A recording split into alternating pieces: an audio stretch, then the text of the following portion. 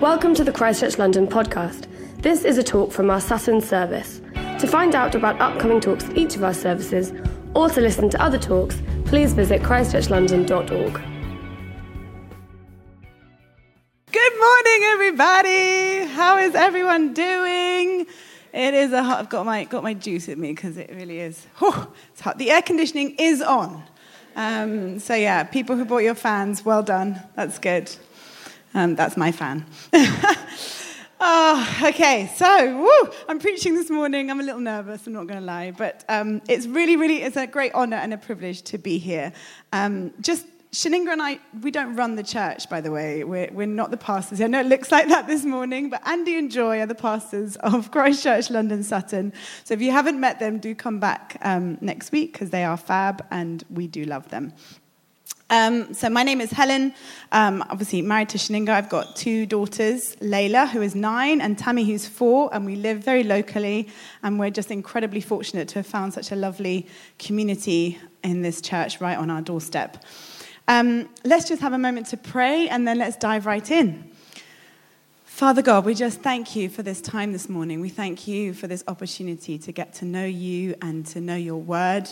I pray, Father God, that I decrease and that you increase, Father God. I pray that everybody in here will have an ear to hear and a heart to receive your word. Holy Spirit, come and do whatever you need to do. Work on our hearts. Remove things that don't need to be there. Deposit things that you want to be there, Father God. And come and have your way in us this morning in Jesus' name. Amen. Okay, I'm ready to dive right in. Who's ready? Who's brought their Bibles and notebooks? Woo! Yes, good to bring your Bible and notebook because then you can read it later and see what you wrote and God can tell you more about what was said than what was said. It's also good to read the word for yourself. I can't tell you how many times I've had my Bible and then I've seen another verse on another page and I've been like, that's exactly what I needed to read in this very moment. And I thought, well, if I didn't have my Bible actually with me because, up on the screen they don't have the whole Bible. So just, it's good to bring your Bible and your notebook. So, turn with me to Luke chapter 24, verses 13 to 35. Okay, so for the sake of time, I'm just going to read this and then we're going to break it down. Now, that same day, 2 of them were going to a village called Emmaus, about 7 miles from Jerusalem. They were talking with each other about everything that had happened. As they talked and discussed these things with each other, Jesus himself came up and walked along with them. But they were kept from recognizing him. He asked them, "What are you discussing together as you walk along?" They stood still, their faces downcast. One of them, named Cleopas, asked him, "Are you the only one visiting Jerusalem who does not know the things that have happened there in these days?" "What things?" he asked. "About Jesus of Nazareth," they replied. "He was a prophet, powerful in word and deed before God and all the people. The chief priests and our rulers handed him over to be sentenced to death, and they crucified him. But we had hoped that he was the one who was going to redeem Israel. And what is more, it is the 3rd day since all this took place. In addition, some of our women amazed us. They went to the tomb early this morning, but didn't find his body. They came and told us that they had seen a vision of angels who said he was alive. Then some of our companions went to the tomb and found it just as the women had said, but they did not see Jesus." He said to them, "How foolish you are, and how slow to believe all that the prophets have spoken. Did not the Messiah have to suffer these things and then enter his glory?" And beginning with Moses and all the prophets, he explained to them what was said in all the scriptures concerning himself. As they approached the village to which they were going, Jesus continued on as if he was going further. But they urged him strongly, "Stay with us, for it is nearly evening. The day is almost over." So he went in and stayed with them. When he was at the table with them, he took bread, gave thanks, broke it, and began to give it to them. Then their eyes were opened and they recognized him. And he disappeared from their sight. They asked each other, "Were our hearts not burning within us while he talked to us on the road and opened up the scriptures to us?" They got up and returned at once to Jerusalem. There they found the 11 and those with them assembled together and saying, "It is true, the Lord is risen and has appeared to Simon." Then the 2 told what had happened on the way and how Jesus was recognized by them when he broke the bread. So this morning we're picking up our series on the inward journey, the choices we make and the battles we face. And this morning we're looking at despair and how we can journey from despair to hope. And I feel like when I first read this passage, I wasn't kind of completely hit the first time. I was like, okay, yeah, it's great, but not kind of getting it. And then as I dug deeper, I began to really identify with how the disciples felt in this moment and began to understand a little bit of what was happening here, both on a surface level and also a little deeper. So I'm hoping that I can share some of the things that I've learned from this scripture with you this morning. So let's break it down. So earlier in the chapter, the women had come to the disciples having visited the tomb and seen the angels and they'd told the disciples that Jesus wasn't there. And it says in the passage that the disciples received it as idle tales. They kind of just thought the women were kind of chatting breeze. They were just like, what are you talking about? Story of our life, hey? So now two of the disciples, they're walking a 7-mile journey to Emmaus. And they're just chatting, and this person comes along and talks with them, which is not unusual. You know, it's a 7-mile journey. It's quite normal for people to come and chat to you on the way. It's probably not so normal these days, but it was normal back then. What I do find interesting is that it says that they were kept from recognizing him. And we're going to come back to that a bit later. So just to set the scene a little further, Jesus' disciples had literally risked everything. They had risked everything, their jobs, their livelihoods, their standing in their communities, their reputations, their money. They had literally risked their whole existence, their whole being to be followers of Jesus. And they had no doubt that this man was the Messiah. This was the man that was the long-promised Messiah that they had been told about for many, many years. He was long promised. Not long promised like upgrades to the South London Railway networks. Not long promised like funding for the NHS. Like, these are things that have been promised my whole life and we haven't really seen them. I'm talking about long promised, generations upon generations upon generations had talked about the Messiah. And here he was. He was here, and it was glorious, and it was wonderful, and he was going to redeem Israel and set them free. And instead, he is crucified before their very eyes, and he's now dead. And it's like it's over. The whole thing is over. And the stories from the women, they don't believe them. It all just feels like it's a complete shambles. And maybe that is something that we can identify with. When you've put your hope in something and then you've just seen it crashing down in front of your eyes. And I think they felt disappointment, to say the least. They probably were feeling shame. They probably felt guilt. The despair was very real. And the Bible says they were downcast. They were despairing. We had a bit of a moment of despair this week. It wasn't quite like this. But before we lived in Carshalton, we were in Streatham. We were only meant to be there for a couple of years. Then we're like, we're going to have a small flat and then we'll move to a house. But we ended up being there for like 7 years. It was a lovely place to live. Not as lovely as here, but a lovely place to live. And anyway, the flat didn't have a garden, and it was on the 2nd floor, and it was very, very hot in the summer. Like, a heat wave like this would just unbearable. And we would always dream of, like, one day we'll have a garden. When we have a garden, we're going to have a pool. And we're going to have that, the above ground one. We're going to just swim in it all the time. It's going to be great. And then we obviously then moved to Carshalton and we got a garden. But for various reasons, we haven't been able to make the pool dream come true yet. But the plan was very much for next year, doing work to the house, we will do the pool. Not a pool, but, the above ground ones, the semi-permanent ones, yeah. So anyway, obviously, on Monday with this heat, we all broke, and we were like, okay, listen, we need to sort this situation out now. So we had differing points of view about what we should do. And there was heated discussions. There was intense fellowship.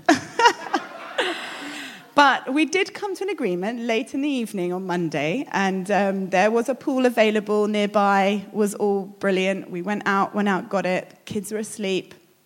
We put it up. really excited for the children, that they were going to wake up in the morning and their pool was going to be there. So I had to fill it up a little bit more in the morning. So I went downstairs, filled it up, let the dog out, went up to shower, woke up the girls. I was like, girls, go to the window. Da, da, da, da. And this pool, just sad, collapsed-looking pool with water gushing into the garden, and our garden was just like mud. And what had happened is that the dog had bitten into the paddling pool, and yeah, I mean, he's lucky to still be living with us, to be honest. But I'm not going to lie, the feeling of despair was very real. And that was my moment of despair. I was just like, but no. So, maybe you've had some disappointing moments like this, where in time you'll look back on this and laugh, but in the moment it's very upsetting. I did actually cry. Slightly different, cutting back to the disciples. I'm not sure they had the same feeling that one day they'd look back on this moment and laugh. So here Jesus comes. He's making conversation with them, and they're like a dark cloud. And Jesus asks, what's up? And he's like, you're like the only person who doesn't, where have you been? You're the only person who does not know what has happened. Like Jesus of Nazareth, he healed all the people, he set them free, taught us how to love, he knew all the scriptures, they've arrested him, they let a murderer go, and they crucified Jesus. And this was the man that was going to save and restore the nation of Israel, and instead now he's dead, and it's been 3 days. And he says, how foolish you are and how slow to believe all that the prophets have spoken. Did not the Messiah have to suffer these things and then enter his glory? And beginning with Moses and all the prophets, he explained to them what was said in all the scriptures concerning himself. Jesus is like, oh my gosh, like really, after all I've taught you, you still don't believe. I think maybe Jesus was despairing at this point. They still don't realize who he is. But what he does now is wonderful, because he starts to break down. Starts with Moses, and he goes through all of the prophets of the Old Testament and reveals himself in those scriptures. He's like, the Messiah was talked about here, then he was talked about here, then he was talked about here. Let's go through it all. He was encouraging them with the word. And later on in the passage, the disciples remember this moment, and they say, were our hearts not burning within us when he spoke? How many of you in here want to have hearts that burn within you today? Because I know I do. So then they get to the village, and then Jesus acts as if he's going on further. But then they say to him, no, come and stay with us. It's the evening. So he goes to stay with them. And this is slightly my opinion, so I don't want to this is my opinion. If you want, I encourage you to go and research this out for yourself. But I feel like this was a little bit of a test. Culturally, it was quite appropriate for the disciples to offer him to come and stay, but I don't think it was obligatory. But I feel like Jesus wanted to know, were you listening? Because in Matthew chapter 25, which is earlier on in our Bibles, but in this scenario would have been like maybe a few weeks ago, maybe a few months ago, Jesus had talked about who was going to enter the kingdom of heaven. And he talked about goats and sheep, and he said they would be separated. And to the ones who entered the kingdom of heaven, he said, when I was hungry, you fed me. When I was a stranger, you invited me in. And they were like, when did we do those things? And Jesus said, as much as you do it for the least of these, my brothers, you have done it for me. So here's that very scenario they're being presented with, and what are they going to do? And then on another level, and I think that maybe this is a question we can ask ourselves, or maybe God is asking us this morning as well. He was saying, where is your heart for me? He'd just been encouraging them this whole walk. And then now he gets to the point where they're about to go separate ways. And he's like, does your heart want more of me? Or is your heart so hardened that you're willing to let me carry on? And that really struck me. And I think that's a question we can ask ourselves. Is our heart really yearning and looking and wanting to be encouraged by God? Or have we allowed our hearts to get to the point where we're just like, I don't want to hear it anymore. Go along your way. Thankfully, the disciples did invite Jesus in. And this was a big deal, because what happens next was life-changing, world-changing. He sat at the table with them, he took the bread, he gave thanks and broke it, and he gave it to them. And then their eyes were opened and they recognized him. Suddenly they remember the moment from just a few days ago when they had been at the Last Supper and Jesus had taken that bread, and they get a whole moment of revelation of, oh my gosh, this is him. He is here. I don't know if you guys have seen that clip from the Graham Norton show. How many of you are Adele fans? Adele fans, yes. Yes, yeah, okay. Wow. I don't know if you guys have seen that fake audition that he set up when she goes, "It's Jenny, yes!" She goes to the audition. We're not going to show the clip because unfortunately there's not time. I did have the clip. I'm sorry. Do you guys really want to see the clip? You'll have to YouTube it. Put Adele Jenny audition. It's wonderful. But basically he sends Adele to this audition for Adele lookalikes. And she's got some like funny makeup on, so she doesn't really look like herself. And she's there, and they're there, and they're chatting backstage, and she's chatting with them. And then she goes on stage, and she like fakes that she can't. She's like misses the drop in the song, and she's like, "Oh, sorry." And then she starts to sing, and all the other Adeles, they're very lovely. They're like encouraging her, and she starts to sing. And there's this one Adele. She's singing now like this, and she starts to sing. She's like, "Hold on. It's her. And I just love that moment, that light bulb moment when they're like, hold on a minute, it's actually her. I feel this is the disciples right now, except it wasn't Adele, it was Jesus. Much better, much better. Oh, gosh. I made myself laugh. So they have this moment where they're like, okay, this is a revelation moment to them. And they get up and they return at once to Jerusalem, and they find the 11, and they say to them, it is true. The Lord is risen and has appeared to Simon. Paraphrasing, the women were right. Take notes. The women were right. Stick with me. I'm on the home stretch. Nudge your neighbor. You're getting too hot. I know I am, but it's okay. It's okay. So what does this mean? What does this mean for you? What does this mean for me? What does this all mean for us? Well, maybe you're in a place where you're feeling despairing. Maybe like the disciples in this passage, you are feeling downcast. When we talk about downcast and despair, it's important to understanding that despair is a feeling. That it's a feeling that there's no hope, that there's nothing you can do to improve a difficult or worrying situation. It's a feeling of loss, of hopelessness, helplessness, despondency, depression. That feeling like everything is wrong and nothing is going to improve. But today we're talking about journeying from despair to hope. Because hope, on the other hand, is wanting something to happen and thinking that it is possible. Wanting something to happen and thinking it is possible. It's a desire. And it's one of the definitions is to cherish a desire with anticipation. And I love that definition, to cherish a desire with anticipation. Desire is important. John Maxwell put it thus: where there is no hope in the future, there is no power in the present.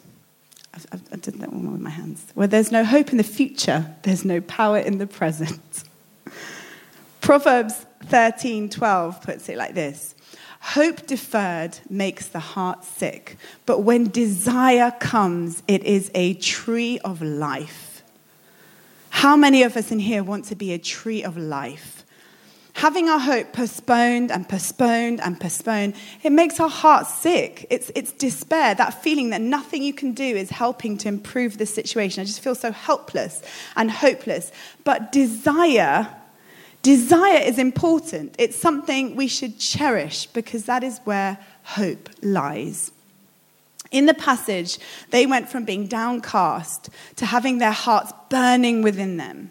And we're talking about life force. We're talking about motivation, inspiration, hope. These are things that, in my opinion, are essential for just getting up in the morning. You need these things in order to do anything in life. We need hope to put our hand to something, hope that we can succeed, hope that we can do it, that it is possible. So what do we do when we are downcast, when our hope is lost and we're in a place of despair or depression? I believe there are 3 things in this passage. Very convenient. 3 things. There are more. Of course, there are more things, but I'm going to highlight 3. One is repent. If we go back to the beginning of the passage, it says, as they talked and discussed these things with each other, Jesus himself came up and walked along with them, but they were kept from recognizing him. Sin will keep us from seeing God, and it will keep us out of his presence. If we flip that over, anything that keeps us from seeing God or keeps us out of God's presence is sin. And we need to repent for it. Disbelief that leads to hopelessness and despair is sin. We need to repent for allowing ourselves to feel about what we see in front of us to take us from a place of faith and hope to a place of unbelief, sadness, hopelessness, and despair. We need to repent for our unbelief. We are people of faith. We can't look at situations and allow them to move us. The second thing is, hear the word. What did Jesus do when he saw them downcast? He gave them the word. He went through the scriptures and encouraged them. And I think Jesus is so gracious and loving in this moment because he really could have been quite upset with them. But instead, he's a bit like, oh, you foolish people.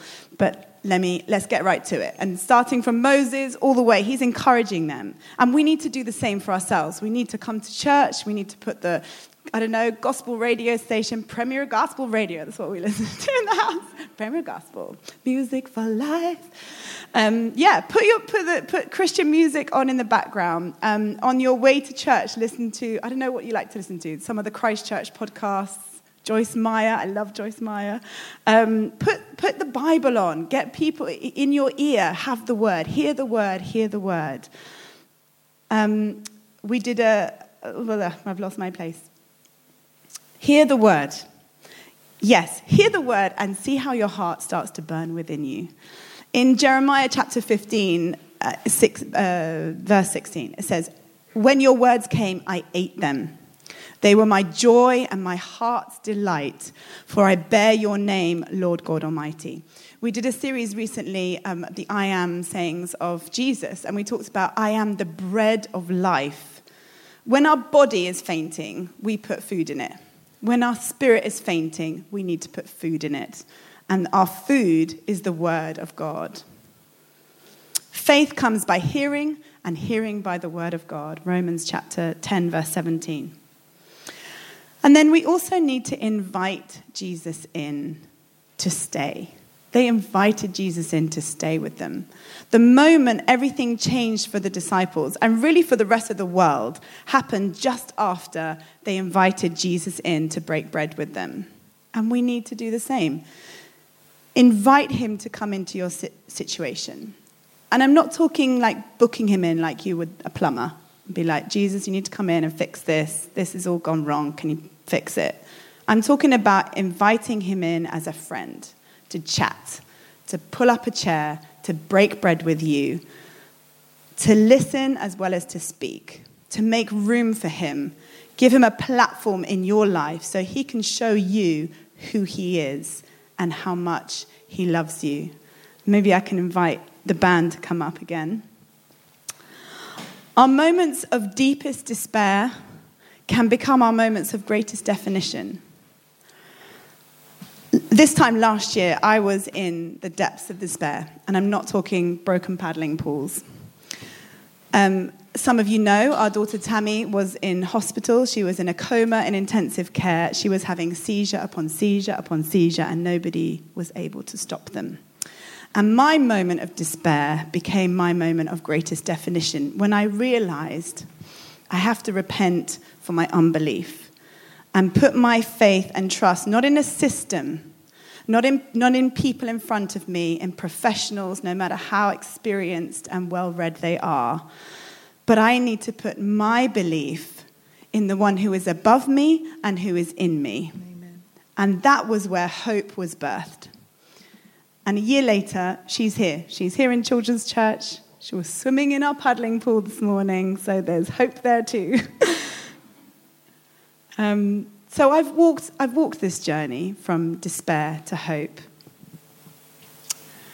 And maybe you are here, and like the disciples and like me, you've been in a place of disappointment where you feel like there is nothing you can do to improve the difficult situation you find yourselves in. Perhaps you're experiencing a sense of loss for a nation, for a home, a job, your motivation, or even a loved one. I want to pray for you.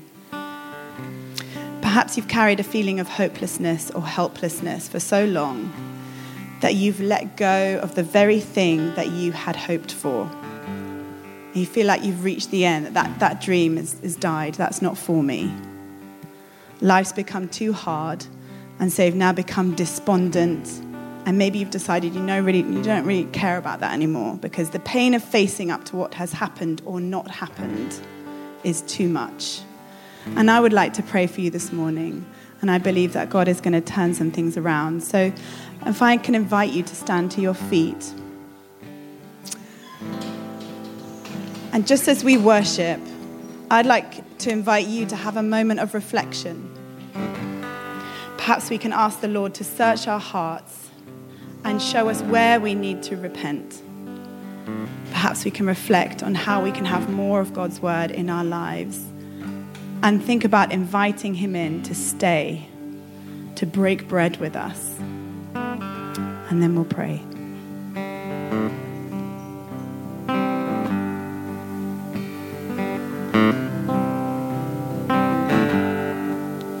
Are you hurt and broken within, overwhelmed by the weight of your sin? Jesus is calling.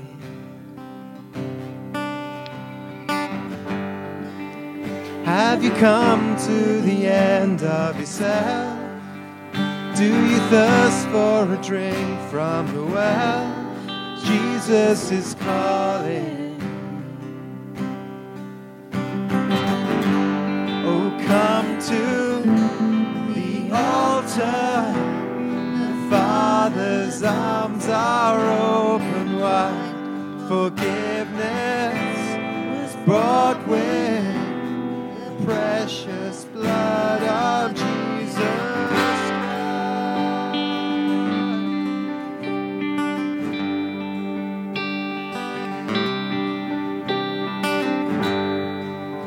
Leave behind your regrets and mistakes. Come today, there's no reason to wait. Jesus is calling.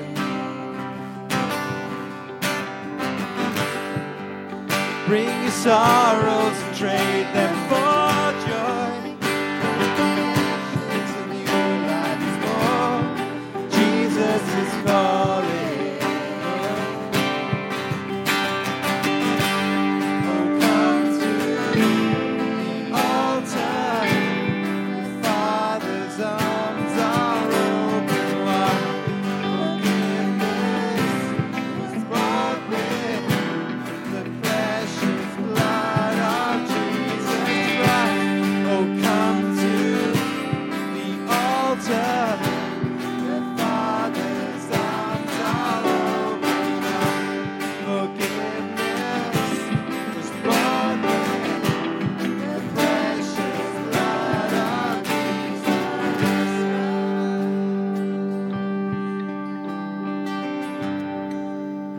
Hallelujah. This moment with the disciples was a moment that really defined history. This moment sparked a surge in faith in the believers when they reported back to the others that it is true. He is indeed alive. And that set the believers up for the arrival of the Holy Spirit. And that lit a flame that has been burning ever since. I just believe that as God turns despair into hope, it will set the stage for some of the biggest turnarounds in our lives.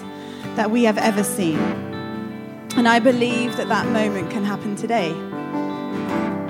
And that's what I'm going to pray for. And I want to encourage you to come up. If you would like to receive prayer, you're welcome to come up, either as we worship or at the end. Let's pray. Hallelujah. Hallelujah. Father God, thank you. Thank you for the love that you have shown for us. The steadfast love that will never let us go. We come to you as your children, Lord, and we say sorry. Sorry for giving up, for burying dreams, for throwing in the towel, for not believing that you are powerful enough or that you love us enough to come through. We repent, Lord, and we turn to you this morning and we ask you to come, Father, come into our life. Come and breathe life into the dry bones. Come and change our hearts. Spark desire in us this morning. Birth your desires in us this morning. May we burn for you and for your kingdom, Lord. Come and have your way.